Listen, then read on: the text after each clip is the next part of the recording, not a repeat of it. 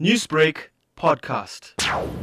We should by now, as ordinary South Africans, realize that we cannot attach any high expectation to these kinds of processes. We have to see, in a sense, what the process will be internally. What really annoys me about this whole situation is that the claim that the report was leaked, firstly. Secondly, the idea that if that report is leaked, and of course what it does is that it cancels out the whole kind of reaction that you and I are discussing right now, because then we don't know what the real report will look like. And it could be that what we read could be sanitized in terms of what report goes to the NEC and in terms of what that report suggests and the recommendations it makes. This ducking and diving and this kind of thing, well, the process needs to happen internally. You had 3 years. The NASRIC resolutions were clear. You had 3 years to put the guidelines into place.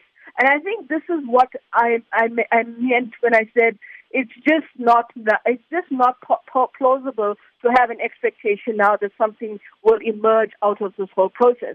It all, again, depends what the ANC decides. And I recognize the fact that the ANC has its internal processes, that it's an organization that has to work within and so forth, and it has to follow the guidelines. But we've seen reaction. If it was a leaked report, and this is what really bemuses me, if it was a leaked report, why did the head of the MK Veterans Association, KB Maputsa, come out and respond to it?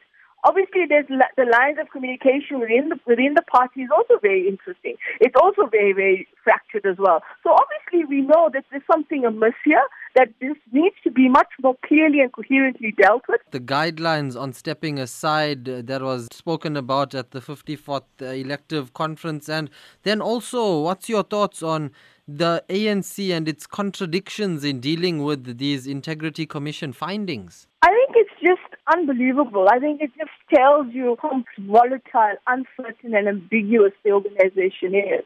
The guidelines say about the person stepping aside. If the person does not step aside, then of course there's the question of suspending the person. Now, obviously, this is not some foot soldier that we're dealing with here. We're dealing with the Secretary General of the ANC. We're dealing with a person who is involved in the entire organizational structure and branch politics and the whole dynamic of the party in terms of numbers, organizing, being at the forefront, be seen in the organizational architecture of the party. And so it's something that's really, really massive in terms of the party and in terms of the position that the person holds.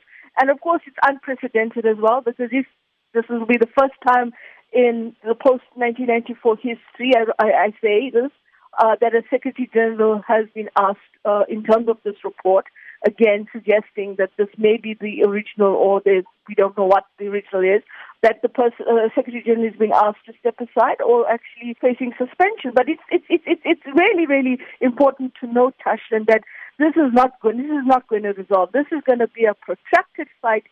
Newsbreak, Lotus FM, powered by SABC News.